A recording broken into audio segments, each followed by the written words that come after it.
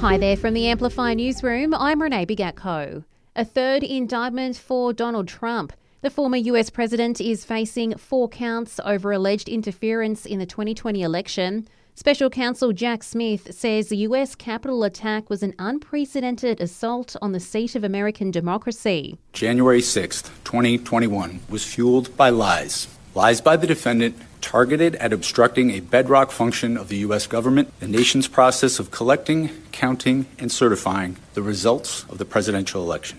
The government's housing bill is back in the spotlight, with Labor reintroducing it to Parliament today, despite not having the numbers to pass it. If it fails again, it gives the government a possible trigger for a double dissolution election. The hunt's on for an alleged robber who threatened someone with a weapon after being caught red-handed breaking into their car in Bruce last month. Police say the culprit took off on a bike after the confrontation back on July 10. There's a photo of the man online. Call Crime Stoppers if you have any information. We're being reminded to slow down to 40 k's when driving past emergency vehicles with their lights on the side of the road.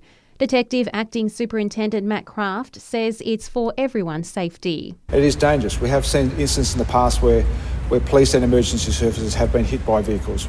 We've got not one but 2 supermoons this month, with the first in action tonight. ANU astronomer Dr. Brad Tucker says the second will happen at the end of the month, making it a blue moon. However, it won't actually change colour. It's just a saying. It's rare because the phases of the moon change every 29 and a half days, that we rarely get 2 full moons in the same calendar month, hence the once in a blue moon phrase. Get ready to do the twist, Canberra. Registrations are open to join Lifeline and IT support business OPC to break the world record of people dancing the twist. OPC Managing Director Brett Norton says it's happening at Lake Burley Griffin in October. We have to keep dancing for 5 minutes, but that dancing with the twist is basically just keep moving, and I think you'll achieve the end goal. All proceeds go to Lifeline. And 2 Canberra suburbs have made Australia's top 10 sexiest suburbs list, according to adult website Love Honey. Gungahlin has come in at number 4 and the area of South Canberra at number 10, while Uriyara came in at number 4 for the least sexy suburbs. And that's the latest in news. We'll have another update for you right here later this afternoon.